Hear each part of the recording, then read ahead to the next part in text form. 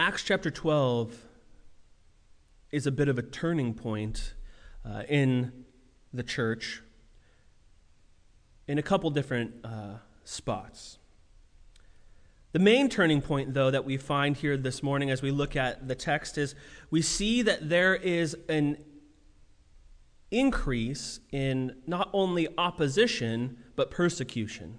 It's not just that the Christian church in Acts chapter 12, the early church is experiencing people who don't like what they're about, but now they're experiencing actual persecution. They're being handled in a much more violent way in the general public. Earlier, we've seen that Saul, back in the earlier chapters, after the death of Stephen, he was a part of that, and it says that he ravaged the church.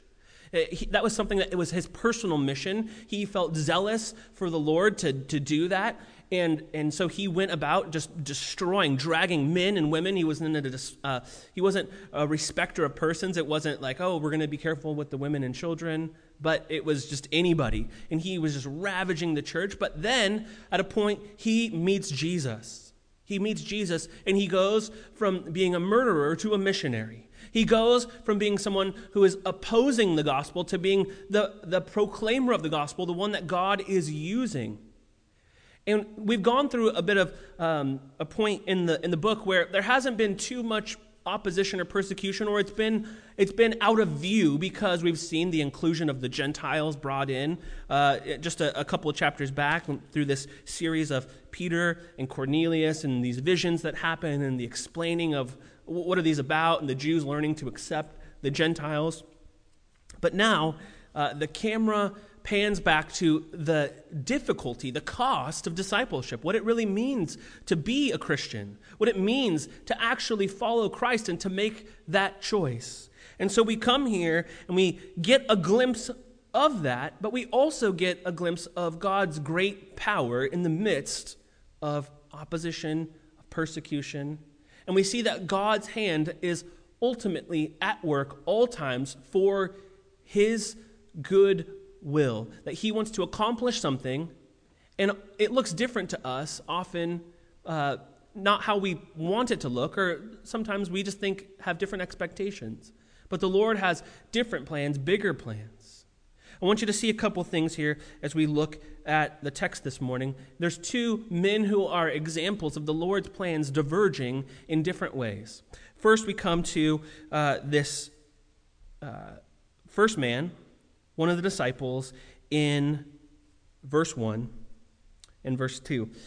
About that time, Herod the king laid violent hands on some who belonged to the church. He killed James, the brother of John, with the sword. So here we have for us recorded, this is the second Christian who is martyred, who is killed for faith in Christ, who is put to death for the sake of the gospel. This is the second man. The first one that we saw a couple weeks ago was Stephen. He is one who stood up and proclaimed the gospel. But Luke is doing something here. He's equating this action that has happened to James, his death, his execution, but he's also weaving a story for us to see in the life of Peter, who is shortly to be persecuted. Now, he does this by using these little breadcrumbs that would be familiar to the first century readers, maybe not so much to us, but I'm going to highlight some of them for you this morning. The first thing that we have here that I want you to take notice of is that we have a description of someone who's called a king. Now, this guy, Herod, he is a ruler of this area that they're in. Herod was a governor for the Roman Empire, and so they had an empire, but he was allowed to be called king by the emperor at this time. But it's noteworthy that he is called Herod here for a couple different reasons. I want to trace this out for you. This Herod that we speak of here is called, if you look at the history books or you look at other places, this is Herod Agrippa. He ruled from AD 41 to 44, and he is the grandson of Herod the Great. So Herod the Great was kind of like the first Herod, and then we find this other guy who's called Agrippa, and then there's another Herod who's called Herod the Tetrarch. And so generally in that time you would be called more like the Tetrarch or Agrippa, and we see that reference where Pilate says, Agrippa wants to see you, and he's like calling forth in these sorts of using these titles that are not just so generalized, calling him Herod.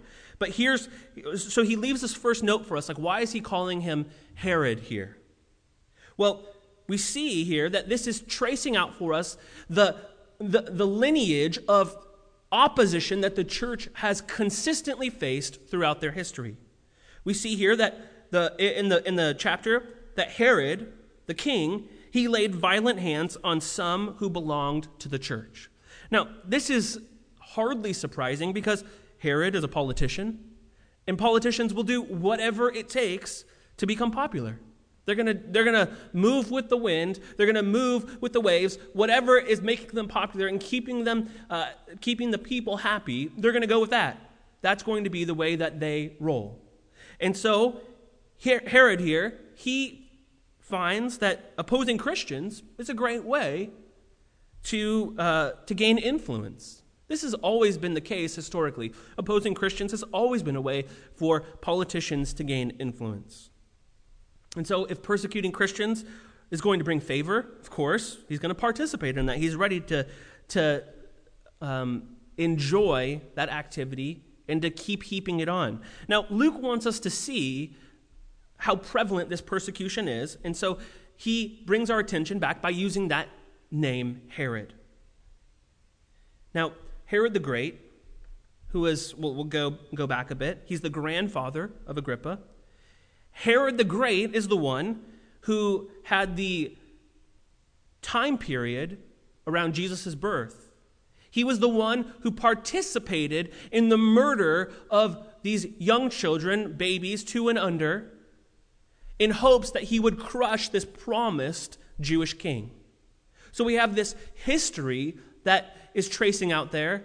And if you've heard that story before, or if you think about what it is that's a part of that story, the death of young children killed, it kind of leaves echoes in our minds back to Exodus, where there's this promised deliverer that the Lord says, I'm going to rescue Israel, my people. I'm going to bring deliverance. But yet Pharaoh there, he sees that the people are growing in numbers and his independence over them is beginning to wane. He's like, hey, if we realize that I'm going to lose my empire, they're outgrowing us, they're outnumbering us, I'm going to lose things. So he begins to create just genocide and kill off all the male Hebrew boys. And Moses, God's deliverer, is kind of in that batch. This kind of echoes back to that for us. And I think that Luke intends for us to see that. We'll see why in a moment.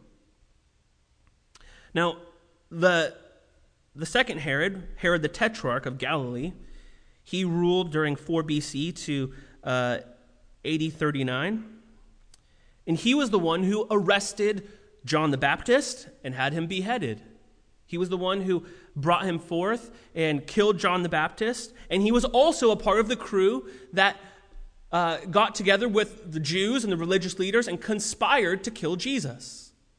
And so we have this little phrase that Luke leaves for us, like, hey, Herod the king. And as first century readers, our ears would perk up and we would say, like, oh, okay, Herod equals bad news. Like, nothing good is about to happen when this guy is mentioned. And so we find his continuing in that level of persecution. He, verse 2, killed the brother of James, the brother of John, with the sword. So Herod's first move against the Christians in Jerusalem is to kill one of the apostles. This is the first of the apostles killed, but the second Christian martyr. But this really is the fulfillment of what Jesus said would happen. Jesus said that this would happen partially because James and John, they didn't really understand what they were asking for. If you recall back in Mark chapter 10, James and John, the sons of Zebedee, came to Jesus and said to him, Mark chapter 10, verse 35, "Teacher, we want you to do for us whatever we ask of you." Which is like, that's a loaded question right there. Like, treating Jesus like a genie. Hey, we want you to do for us whatever we ask of you. And of course, their mindset is selfish. They're like, we want something awesome for us. And so Jesus says to them, what do you want me to do for you? Verse 37, and they said to him, grant us to sit, one at your right hand and one at your left, in your glory. Jesus said to them, you do not know what you are asking. Are you able to drink the cup that I drink, or to be baptized with the baptism with which I am baptized? And they said to him, we are able. And Jesus said to them, the cup that I drink, you will drink. And with the baptism with which I am baptized, you will be baptized. And so they didn't understand that Jesus' glory is him going to the cross. Jesus to sit at his right hand and left is to participate in his suffering. And so Jesus said, you guys think you're able to do this, and I'm saying that, yeah, you're going to participate in this. He's making this prophetic remark for them, and here we find that James participates in that. He participates in the suffering of Christ, and I think we need to reflect on that, because when we think of James being killed, why was James killed? Well, it wasn't for the political reasons. Maybe from Herod's perspective, it was a political move. But James had to make a point in his life where he was going to say to Herod, hey, that thing that I wanted to sit at Jesus' left hand and right hand, like that, I was thinking he was thinking about power, but now I understand, he's the savior of the world, and he came to pay for our sins. He had to say, I misunderstood what Jesus was saying. That could have been an easy thing for him to kind of say, but he proclaimed Jesus as Lord, not as Lord of an earthly kingdom, but of a heavenly kingdom, above Caesar, to whom Herod would have allegiance. He stuck to his guns, and he willingly participated in the sufferings of Christ.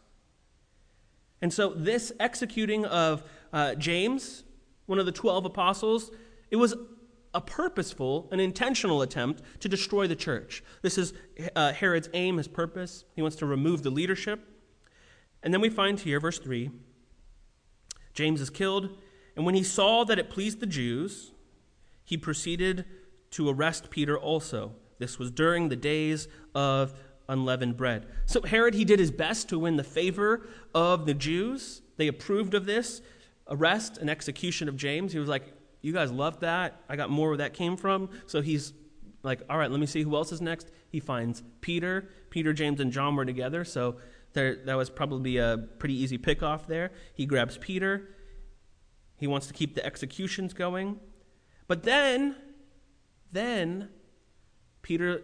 Luke, the writer of the book of Acts, he leaves for us another breadcrumb. He says this, sort of offhandedly, but in a sense to give some timing. This was during the days of unleavened bread. It's like, okay, sounds great. Thanks for that calendar marker. But this would mean more to the Jewish people. This would mean more to the first century readers, because it was during the days of unleavened bread that whole festival came about as a result of God's rescue of Israel out of Egypt. He's giving us this foreshadowing of something might be up here. It looks like Peter's trapped. Looks like there's a problem. But the unleavened bread came because God came in to rescue, and he said, hey, don't put leaven in your bread. You don't have time to wait for it to rise. We're going to get out of here. And so Luke leaves this little clue for us. Verse 4, and when he had seized him, he put him in prison, delivering him over to 4 squads of soldiers to guard him, intending, after the Passover, to bring him out to the people. So Peter was kept in prison, but earnest prayer was made to God. Earnest prayer for him was made to God by the church. So Luke starts off emphasizing for us how secure Peter was. He has 4 squads of soldiers guarding him, which was a super wise move because just like a couple weeks earlier, he was in prison and he got out in the middle of the night. So Rome's like, look, this guy can get out at night, so we better put some guards here. We know from the last incident, it was the Lord who freed him, the Lord who let him out.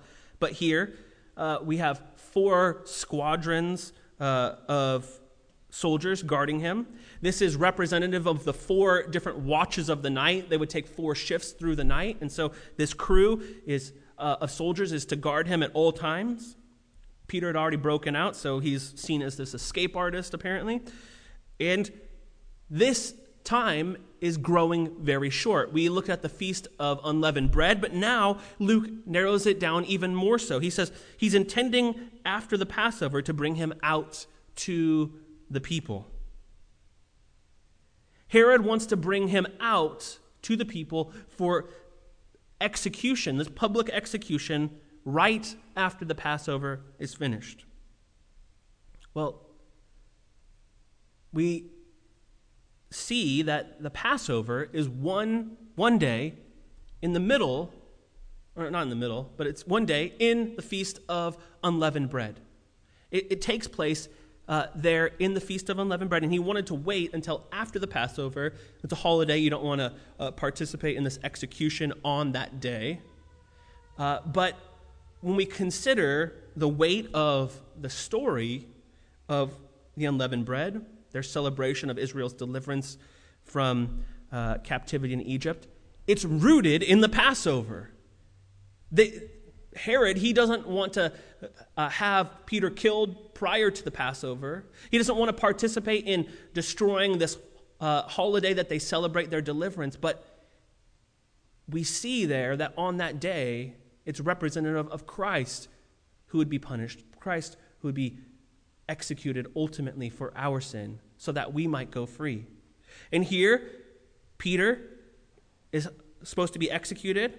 He's kept alone, verse 5, or he's kept in the prison, and the church is praying for him. They're gathering together, and they are offering up their petitions to the Lord. They're asking God to work.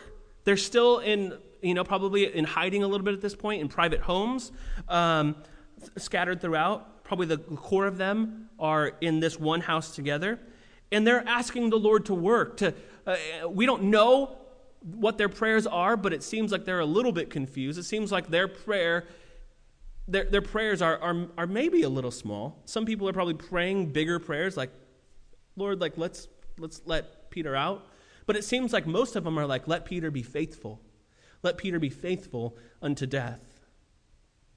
Let him stand strong in the midst of difficulty when he has to face the executioner. Let him be faithful and not deny your name, but proclaim the risen Christ. Let him be. It seems like a lot of the prayers are focused there, and no doubt some of them are probably straying out into the, like, it would be awesome if he was free, and they just decided for no reason, like, you should let him out. Because that's how we think as people. We don't think so large. We think, like, what is the logical thing that could happen? Like, he's basically dead, and let's make this happen. James has already died.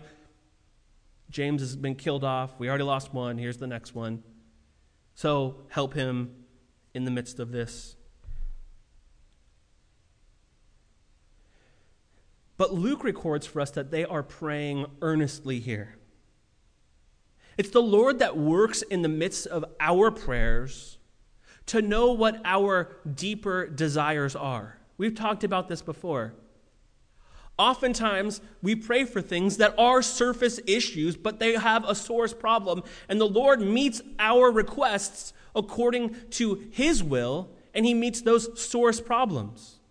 One of the things that we've talked about, we mentioned before, is a lot of times when you're in a jam, you need money, you're praying for money. Oh, Lord, like, I have bills coming up. I need like a paycheck. I need a job. I need some more hours at work. Whatever it is that you're praying for, there's a surface problem of you've got to pay your bills. But the source problem is that you just feel insecure. You don't feel safe because you don't have the resources to meet your needs. And so oftentimes what God wants to point out to you, what He wants you to know, is that He is your safety, He is your security, He's the one who has all resources, and He can provide whenever He wants. And so we pray smaller prayers when we should root our prayers in God's character. Lord, you are my safety, you are my security, you are my provider, and you know what I need. And so give me what I need according to your will. See, it's a difference because we're going to God as the ultimate prize, as our ultimate treasure, and not making Him a means by which we achieve some end. by which we acquire goods that we need. Jesus is ultimately the treasure that we are after, and he has given himself to us fully and completely without reservation.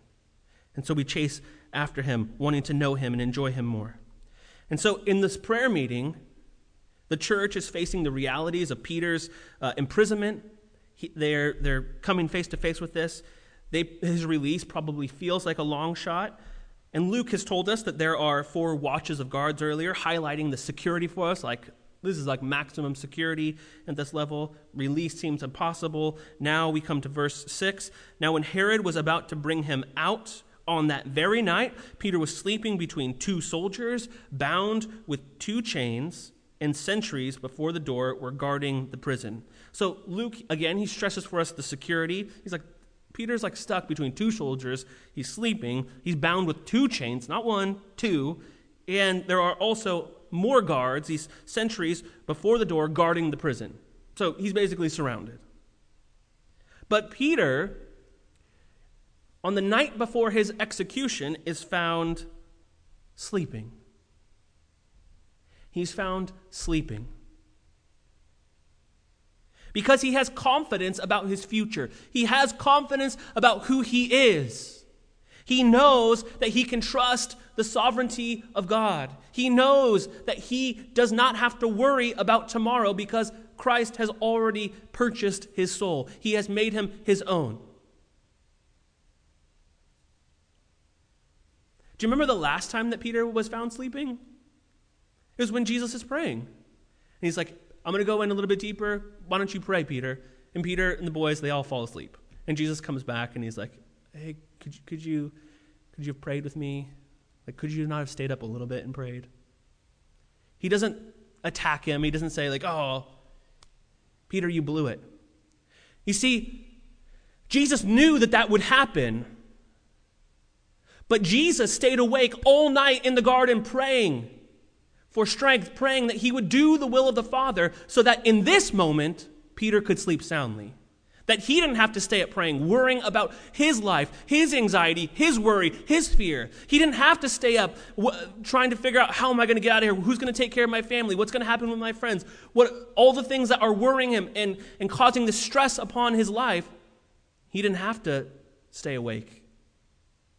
Because Jesus had already stayed awake for him in Gethsemane, praying, helping him find identity in Christ. And so Peter doesn't have to be worried. He trusts the sovereignty of God. This is something that if you deal with this sort of thing, like you just have like anxiety and worry and fear, I think oftentimes we look at the biblical characters and we're like, oh, they were like rock stars, they were superstars. But it's not the case especially when we see guys like David. He seems super moody.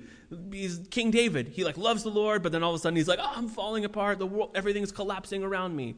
I'll give you one example here. And I would encourage you, if you're that person, you should push into the Psalms to look at and learn from the lives of David and the other psalmists. But here's one from Psalm 3. In this moment, David's identity is being challenged. He was the king, but Absalom comes in and he's overthrowing David's kingdom, and Absalom's turned the kingdom against him, and David's on the run for his life. He's facing death. And here's his prayer to the Lord in the midst of this. Psalm 3, verse 1, O Lord, how many are my foes? Many are rising against me. Many are saying of my soul, there is no salvation for him in God. He's like, I'm closed in. I'm on the run. Everyone's against me. And they're saying like he's never going to get away. He's done for. Who he is smashed to pieces. But he says this. He refocuses his attention upon the Lord. Verse 3, but you, O Lord, are a shield about me, my glory, and the lifter of my head. You see, David there understands my identity as the king is not going to sustain me in this situation. He says, you, Lord, are my glory. You are the one who is weightier than I. You are the one who will see me through this difficulty. I cried aloud to the Lord, and he answered me from his holy hill. I lay down and slept. I awoke again, for the Lord sustained me. I will not be afraid of many thousands of people who have set themselves against me all around. You see the heart of the psalmist there? He's like, he is stressed out. He's worried. He's fearful. He's anxious. And then he sets his eyes upon the Lord. He says, you, O Lord, are the shield about me, my glory, the lifter of my head. He cries out to the Lord answers, and then he says, and then I slept. I lay down and I slept. When you have anxiety and worry and fear and you're dealing with difficulties, it causes sleepless nights because you're just like, you ever like in bed and then all of a sudden like you're grabbing your phone, like Googling like what your problem is.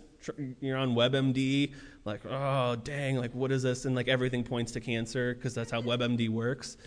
It's like they just want to cover their bases to make sure you get into the doctors. That's just, yeah. But this is like the idea. You're there, you're by yourself, all of a sudden it's like you're typing weird stuff into Google trying to like solve your problem. And then you don't sleep. But David says the key is to set your eyes upon Jesus. You lay down, you sleep, you rest.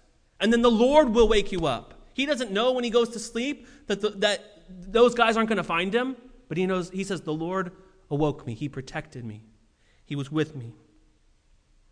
And so Peter, in this same situation, he's sleeping here, being guarded. Verse 7, and behold, an angel of the Lord stood next to him, and a light shone in the cell. He struck Peter on the side and woke him up, saying, get up quickly, and the chains fell off his hands. So an angel shows up, shakes Peter awake, tells him, get up quickly, the chains fall off his hands. I think it's kind of funny, like he's sleeping so good that like the angel has to like hit him. He's like, get up, come on, let's go. It's very reminiscent of my mom waking me up in high school because I was just like, get out of here. And the angel's like, let's go. So he tells him, get up quickly, and the chains fall off his hands. Speed, haste, get up quickly, let's go. Again, a parallel with the Exodus. The escape of the Israelites from Egypt after this Passover night happened quickly. We're told the instructions in Exodus chapter 12, as they had this unleavened bread, in this manner you shall eat it, with your belt fastened, your sandals on your feet, and your staff in your hand, and you shall eat it in haste. It is the Lord's Passover. It's like, you got to be dressed to go, and you're going to eat it fast. Boom, boom, boom, boom, boom. Get up quickly, Peter is told. Chains fall off. God frees Peter, allows these chains to fall off his hands. I want you to see this. Peter does nothing to contribute to his freedom. He's actually sleeping. He's not participating. The angel has to actually work harder to wake him up. And he's still not even aware that he's being freed. He does nothing to participate except obey what God has told him to do. So the angel comes, tells him to do stuff, and Peter's like, okay. All right, let's do this. He doesn't do anything but respond to the Lord. Verse 8, and the angel said to him, dress yourself and put on your sandals. And he did so, and said to him, wrap your cloak around you and follow me. So again, similar to the Exodus, they're to have their sandals on, belt fastened, ready to go. And he went out and followed him. He did not know that what was being done by the angel was real, but thought he was seeing a vision. So Peter follows the angel out of the prison. He's fully convinced that this is a vision and not reality, which if I was convinced it was a vision, I would just be messing around, this isn't real, slapping the guards, that's just how I would be if this was a real vision. I was convinced, but the Lord helps him not do that. And so they make their way out. He continues to obey, even though he doesn't even think this is real. He obeys. Look at verse 10. When they had passed the first and second guard, they came to the iron gate leading into the city. So they passed the first guard, breath held. Past the second guard. Oh, okay, rest. Now we're at the iron gate leading into the city. And this gate is likely, or the spot that he's being held is likely in the Antonia fortress, which is on the corner of the Temple Mount. So it's this huge fortress that was there. And then one gate went into the temple courts, the court of Gentiles there. And then the other gate went the opposite way into the city, so he could have gone either way. And so he goes, and the angel leads him out into the city. Then the angel, or they come to the gate, it opens for them of its own accord, and they went out and went along one street, and immediately the angel left him. So the angel goes with him just one block, and then all of a sudden leaves him. Verse 11, when Peter came to himself, he said, "Now I am sure that the Lord has sent his angel and rescued me from the hand of Herod and from all that the Jewish people were expecting." So Peter finally recognizes that this isn't a vision, like this is really happening. He finally comes to, and he recognizes that this is the Lord at work. This is not fake. This isn't a dream. This isn't a vision. This is the Lord at work. And so he makes a declaration. He says, "Now I am sure that the Lord has sent his angel and rescued me from the hand of Herod and from all that the Jewish people were expecting." He knew what they were expecting. He knew that he was opposed by Herod. He knew what happened to James. And he finally comes to the realization, like, I'm out, I'm free. So we come to verse 12. When he realized this, he went to the house of Mary, the mother of John, whose other name was Mark, where many were gathered together and were praying. So he goes to Mark's mother's house. The early church likely met there often. They're gathered together for him in prayer. They're lifting him up. A huge, important aspect of the early church. And then we come to verse 13. And when he knocked at the door of the gateway, a servant girl named Rhoda came to answer. Recognizing Peter's voice, in her joy, she did not open the gate, but ran in and reported that Peter was standing at the gate. So Peter, he rolls up, he knocks at this outer gateway, the outer entrance, and he's met by the servant girl Rhoda. She's on the other side. Clearly, it says she recognizes his voice, so there's no Lord of the Rings, little sliding door thing so you can see who's there. She just is he's like, "Hey, it's Peter," and she's like, "Oh, okay." So she's like, she can't believe it. She recognizes his voice. She's overjoyed, and she just runs off. Just takes off, leaving Peter there in the street, which probably was super confusing for Peter because he didn't see that she just ran away. She just was excited and then gone. And Peter's like, "What's going on? This is super weird." She just leaves him hanging. She goes in. She recognizes Peter's voice. She goes back to report that the prayers have been answered. But their response is unbelief. They don't even believe what she's saying. The church is convinced that she is nuts. She's crazy. This is what they tell her. She goes in, and they tell her, "You are out of your mind. You are nuts. You're mental. You're losing it. We've been praying for a long time. You've been up super late. We're all here. You've been on your feet for too long. You need to eat something." Whatever it is, it's you are crazy. Rhoda, you fell off the deep end. It's you're gone. But she kept insisting it was so. So they kept saying, "It's his angel." They're like, "Okay, look, if you're not going to be quiet, we're just going to give you something to make you be quiet. Give you a little crumb. Okay, maybe there was something there. It's his angel." So the Jews believed in this idea of guardian angels. They believed that oftentimes that your guardian angel would resemble you. It would look exactly like you. And so he's like, "Look, it's just Peter's guardian angel that's actually calling forth. It's not actually Peter who's there." But she didn't even see him. She only recognizes his voice. They aren't listening to her. They're dismissing her claims that God has brought freedom to Peter. And Peter, meanwhile, he's still stuck outside. Verse 16, Peter, continuing knocking. He's in chains all night, so I'm sure that he's got some energy. He's like, "I've just been sleeping, resting." He's knocking. And when they opened, they saw him and were amazed. So Peter, he keeps trying to get their attention. Finally, they respond. They open, they saw him, they're amazed. And then Peter takes the opportunity to connect his freedom, his deliverance, his release with their earnest and fervent prayer. He connects the dots for them. He describes to them how the Lord brought him out of prison. It says here, they see him and were amazed. And then we find, verse 17, but motioning to them with his hand to be silent, he described to them how the Lord had brought him out of prison. When someone's freed from a difficult situation, it's easy to get into the details and try to make a formula out of that story, because you're like, okay, look, if I'm ever in a tough time, I got to figure out, like, what are the things that you did so that way I can use your experience and your tools to get out of there.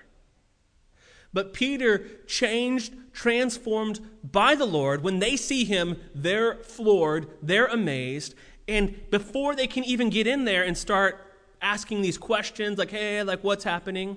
He uses, it says, he motioned to them with his hand to be silent. This was a Roman orator's type of motion, a gesture that would be used as like this movement of your hand. It kind of told the crowd, like, just like, I'm about to talk, be quiet. They had these different things that the orators of that day could use to communicate what they were, to like use like exclamation points and things like that, because they also had to talk loud at all times so that everybody could hear, because they didn't have amplification.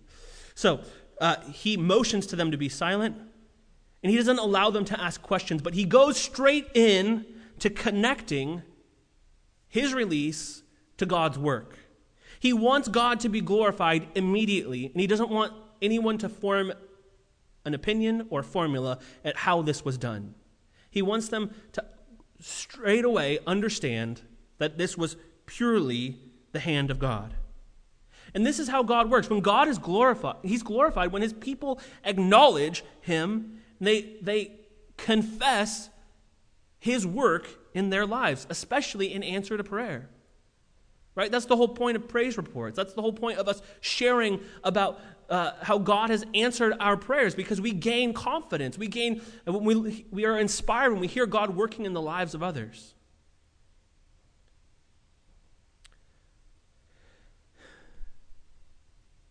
It's important for us also to note that it is God's sovereignty that is at work. God has a plan. Because it would be easy to look at this and be like, well, how come they didn't work when we prayed for James? Because he got killed and Peter got out. Did we not do it right? But God's plan, his sovereignty is at work here in the life of the church. His plan, which we don't get the full insight of God's heart on why he chose to do this, but we see how God used Peter in a specific way, and we see that the church in Jerusalem also begins to grow as the result of James's death, the persecution. We see faithfulness, and he isn't willing to bow to Rome. We see the truth of the statement that the blood of the martyrs is the seed of the church, that it continues to grow and proliferate as people are martyred for Christ.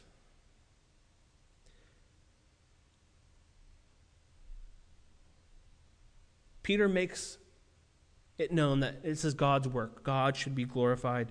And then he says this, "Tell these things to James and to the brothers." Then he departed and went to another place.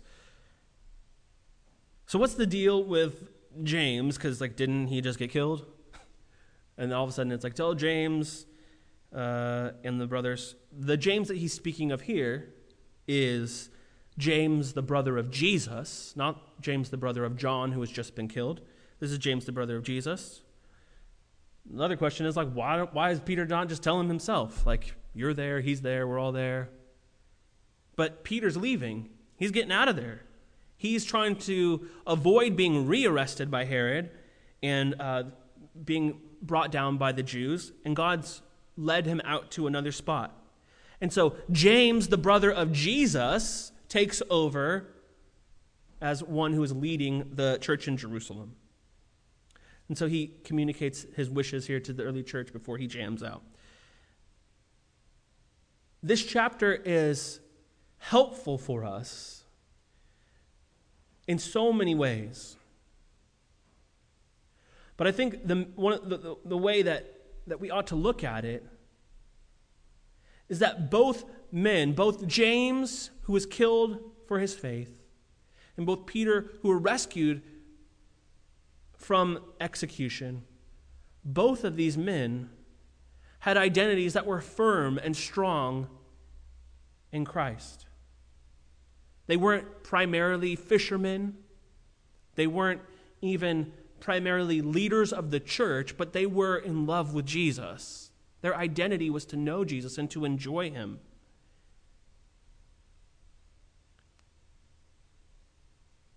One apostle, James, he's executed. Another is rescued.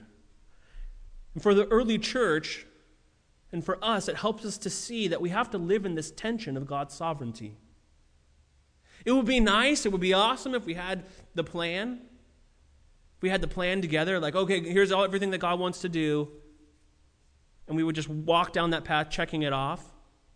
But the whole point of walking with Christ is that we don't know, and so it doesn't make accomplishing the plan the goal. It makes knowing God the goal. The only way you can walk with God is if you know him, if you walk alongside him. You can't go to him and check in and be like, okay, so what's next? And then you go off on your own. That's not the way that God works. The primary thing that we're to be about is a relationship with him, knowing him. And so when we live in this tension, it causes us to rely on the Lord. It causes us to go through each situation in life, each circumstance that we encounter, not with a playbook, not with a preconceived idea about how we want to approach it, but checking in with the Lord each spot, each step along the way, like, is this the way we're going? When we walk with him, we will never be alone. When we walk with him, we will always be secure. For James, they took his life, but they didn't separate him from the Lord. More than ever, he was with Christ.